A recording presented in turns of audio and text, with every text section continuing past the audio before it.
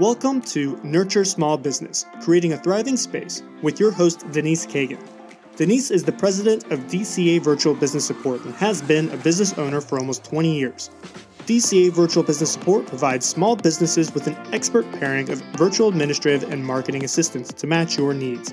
Learn more at dcavirtual.com. Most businesses are born from the skill, creativity, and experience of a passionate person who develops a high-value offer for many and often die because they only whisper the availability of the offer to a few.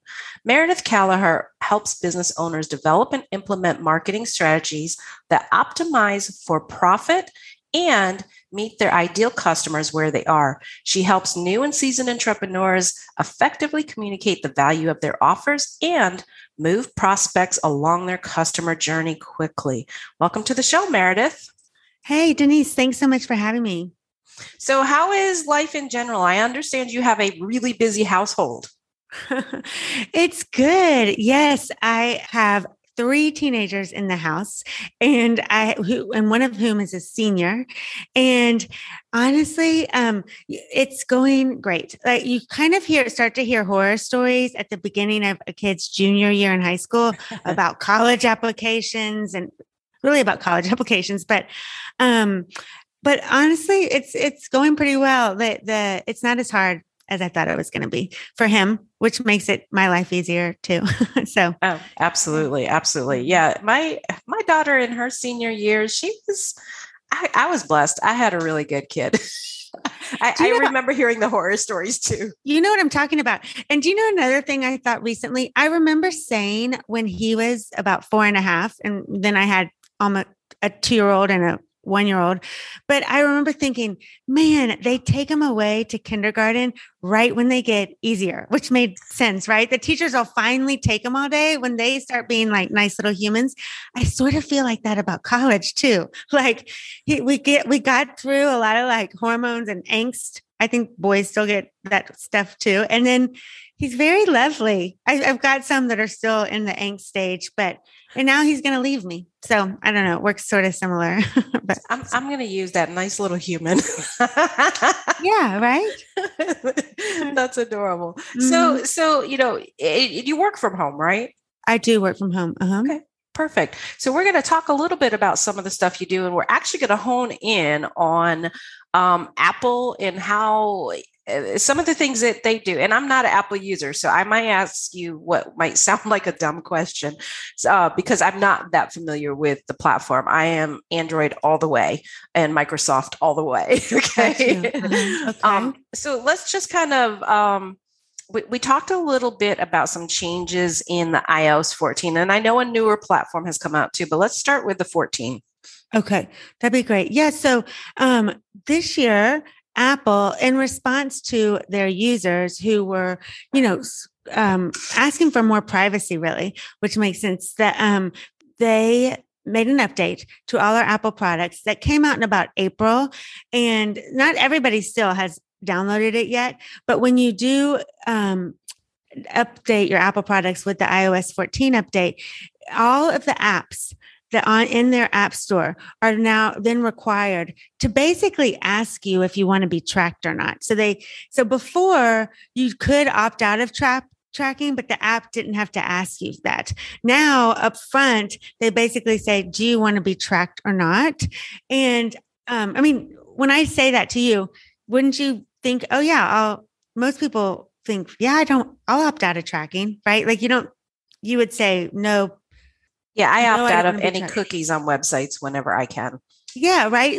Which is sort of like, I think most people do. But what that means is, and what that meant for Facebook and Instagram is now the app can't track you when you leave the app. So what most people know is, when you're on Instagram and you get that shirt that's dropped into your feed that seems like the perfect shirt you would wear, or maybe like the perfect toy for your young kid. Yeah. And you think, how does it know that this is something that I would love? Right. You've seen that before. A lot of people know. It's tracking your behavior. It's tracking your behavior. And it's because maybe you went to that shop's website before, or more than likely you went to a shop that was similar to that shop, and then they can track your behavior. Or it could just be because of our age and demographics, and they know that because of some activity we've had on the website, we're likely to buy their product. And now if a user opts out of tracking, then you won't get that on your Apple product anymore.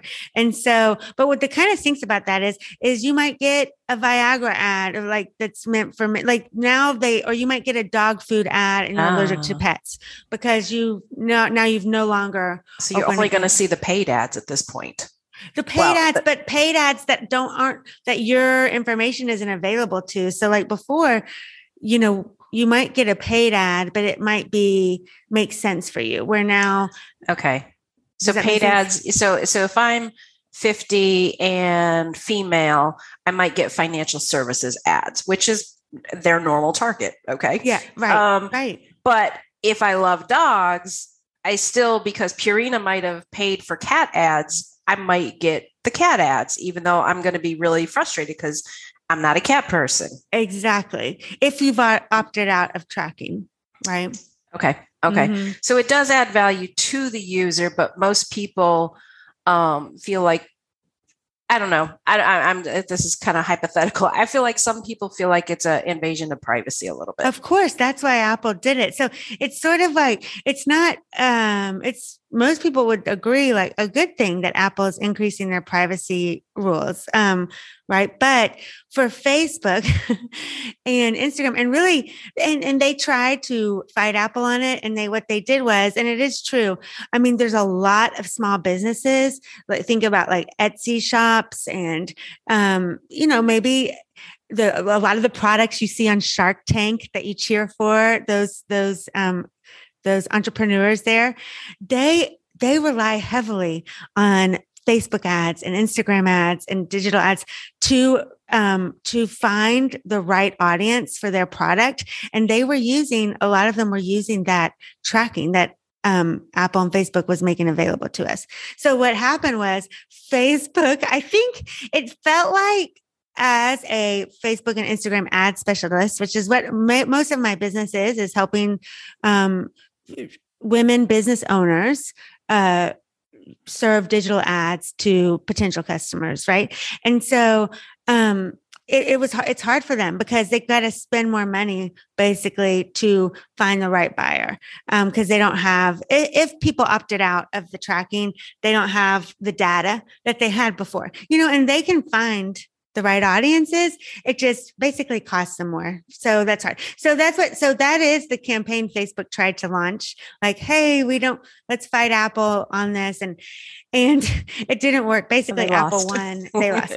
Yeah. So then, and why it felt like they weren't really ready to lose, because there was a lot of scrambling in the spring. They just, a lot of new techniques they offered to their users to try to keep the ad costs down, but it did drive ad costs up for sure. And we're looking at different ways to help small business owners still get ads at a reasonable cost to their potential customers. So I heard a lot of hoopla about pixels and all that stuff. And it used to be like, oh, pixels are great. This is how you track. So this is kind of, and actually about earlier this year, that, hey, pixels are becoming ineffective. So is this the same, rolled into the same whole scenario? Because what we get, so for Facebook, Facebook and Instagram work together through Facebook Business Manager, right? So when I say Facebook ads, I also mean Instagram ads.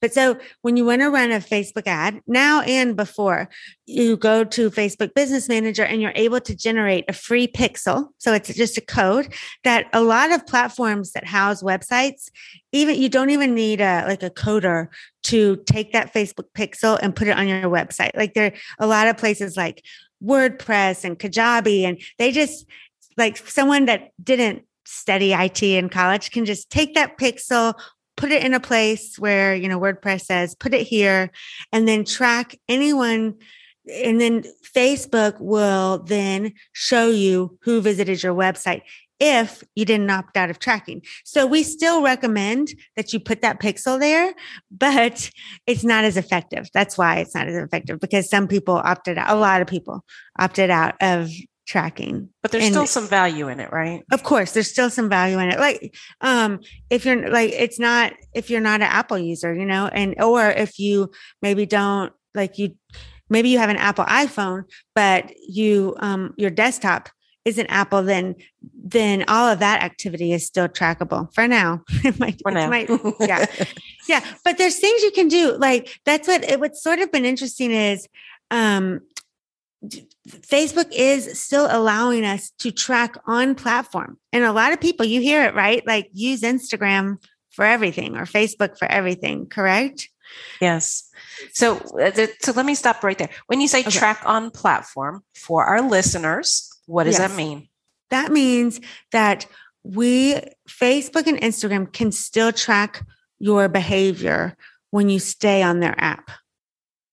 Does that make sense? It does. So when that privacy question that comes up when you download Facebook or Instagram, or like when you did the iOS 14 update, it's asking if they can track your behavior off of their platforms. And most of us would say no. Okay. But when you go around the platform, we can still track. So if I'm skulking around somebody's Etsy shop on Instagram, it's going to still know that. Yeah, exactly. Okay. Yeah. Mm-hmm. And so what that means is that, which has been kind of interesting. I mean, for a long time, you've heard people say, your email list is gold, right? Like, your email list is, you own it. No one can take it from you. So maybe you should put your efforts into growing your email list, because then when you want to tell potential buyers something, you email them correctly, but, and they'll tell you, don't worry about your Instagram follower account or your Facebook business page follower account. But a lot of us still do, because it's a little bit easier sometimes. I mean, in some people's opinion, to maybe grow your Instagram followers than it is to maybe grow your email list. But what's cool about that is, what iOS 14 did is really make your Instagram followers and your Facebook page followers a little bit more valuable, because we can still track their behavior. And let me give you an example. Before iOS 14, an audience that did really well, like, we can go into Business Manager and we can serve everybody on your email list. We could serve them an ad on Facebook. So, I mean, what we would do is we upload your email list, and we can track them, or we can serve anybody that visited your website. We could serve them an ad because of that pixel, right? And one thing that was really powerful is we could also create a lookalike audience, meaning Facebook would find 3 million Facebook users that looked similar to the people that visited your website because of that pixel. But now if they've opted out of tracking, we can't create that very powerful lookalike audience, but we can create a lookalike audience of your Instagram followers.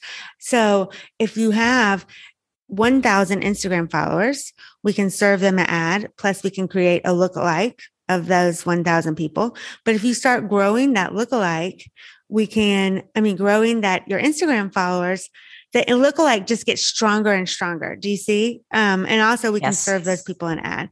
And so it's kind of cool, because it's usually cheaper to grow your Instagram followers. So that's nice. So it's interesting you're talking about growing followership and how it relates to this, because I had had a conversation with someone that wanted us to do their social media, and his goal, it was a real estate agency in Florida. Okay. Yeah. His goal was to have 50,000 followers on Facebook. And when I looked at his Facebook page, I said, that's great, but you have like less than 0.2% of people interacting with your account. So he was spending a lot of money on ads to get people. I suspect that the ads he was using to get people to like his page were not targeted in the way that you're suggesting right now. Right. Maybe not. Right. It might have been better at that point had he had a list of his clients and created the lookalike audience. Exactly. Yeah, for sure. Which is a cool feature of and he might just not been taking advantage, but that is the targeting capabilities of Facebook and Instagram are amazing. So you can use that list and create a lookalike. You can also, which I always strongly recommend, the lookalike for cold targeting usually performs better than interest targeting, just because it's so powerful, right? They find people that are already working with you, very similar to people already working with you. But then, yeah, like then you try the demographic targeting, which who knows, he might not have been doing that. Yeah, we didn't work with him, but from what he shared with me, it was very much interest based. Yeah, right. Location, of course, because he was in specific areas, location and demographic. He was not utilizing that correctly. And I feel like followers can be a vanity metric. And sometimes entrepreneurs get very confused about, hey, I want to grow my followers, but why? Okay. But why? Yeah, if they have a strategy like what you just said, it makes perfect sense. But if it's just because, hey, I think it's great, I could say I have 50,000 followers, what value does that bring? Exactly. I think strategy is always, especially when you put money behind something, like, let's just not hope it's going to be helpful. Let's make a plan. So can you give me an example of a business you've worked with, and obviously without telling me who they are, maybe just the industry, and just what kind of strategy did you lay out for them? What was their challenge, and what kind of strategy did you lay out for them? Okay. So, well, I work with a local dentist that in Fort Lauderdale, but I'm in South Florida as well. I don't know if we mentioned that part. And as well as your client that we just talked about. We didn't actually do business. Oh, right. The potential client. But so for Dr. Patty, that's who she is, Dr. Patty Boutique and Spa. She had a great social media team, and we did want to figure out actually how to and it's hard for doctors to like get in a groove of sharing sharing content that is relatable on a social media platform. Also HIPAA compliant. And also HIPAA compliant, right? And not using too many, no clients, right? Or no, so no patients. I mean, so when I came in, we did a couple things. We looked at where she was putting her marketing money, and we did see that they were spending quite a bit of time on Instagram. So we decided to think about the best way to maybe grow the Instagram followers using organic and paid content, and then also how to then get more patient bookings, right? So we did a couple of things. We actually used ads to grow her Instagram account quicker than it was growing just organically. So one thing we did, and this is kind of a trick, because when you go to Business Manager on Facebook, there are 16 different objectives that you can ask to run a campaign. And one of them is to grow your Facebook business page account. So you can say, I want to grow my Facebook business page, and it sets up the ad for you. There is not one that says, I want to grow my Instagram following. But what we did was we use a traffic campaign, which is meaning Facebook send traffic to this website, basically. But instead of her website URL, we put her Instagram URL. Oh, nice. www.instagram.com/ whatever your IG is, Dr. Patty, whatever hers is. And we created a story video. So a 9:16 video. I had her record it on her phone. So very easy for her to do. Hi, I'm Dr. Patty. On my Instagram account, we like to talk about the latest and greatest in cosmetic dentistry. When my clients, they share their favorite procedure and whatever we talk about. You say what you talk about. We share the ad only to Instagram stories, which is something you can decide where you want to place the ad. You could place it in the Facebook feed, the Instagram feed, the story feed. And then a lot of your listeners probably know you only get a swipe up in Instagram stories if you have 10,000 followers right now. But when you run an ad, no matter how many followers you get, you can swipe up. So Dr. Patty said, so swipe up to follow me. And usually you tell them, swipe up, check out my profile and click the follow button. I like you to really tell them what you want them to do.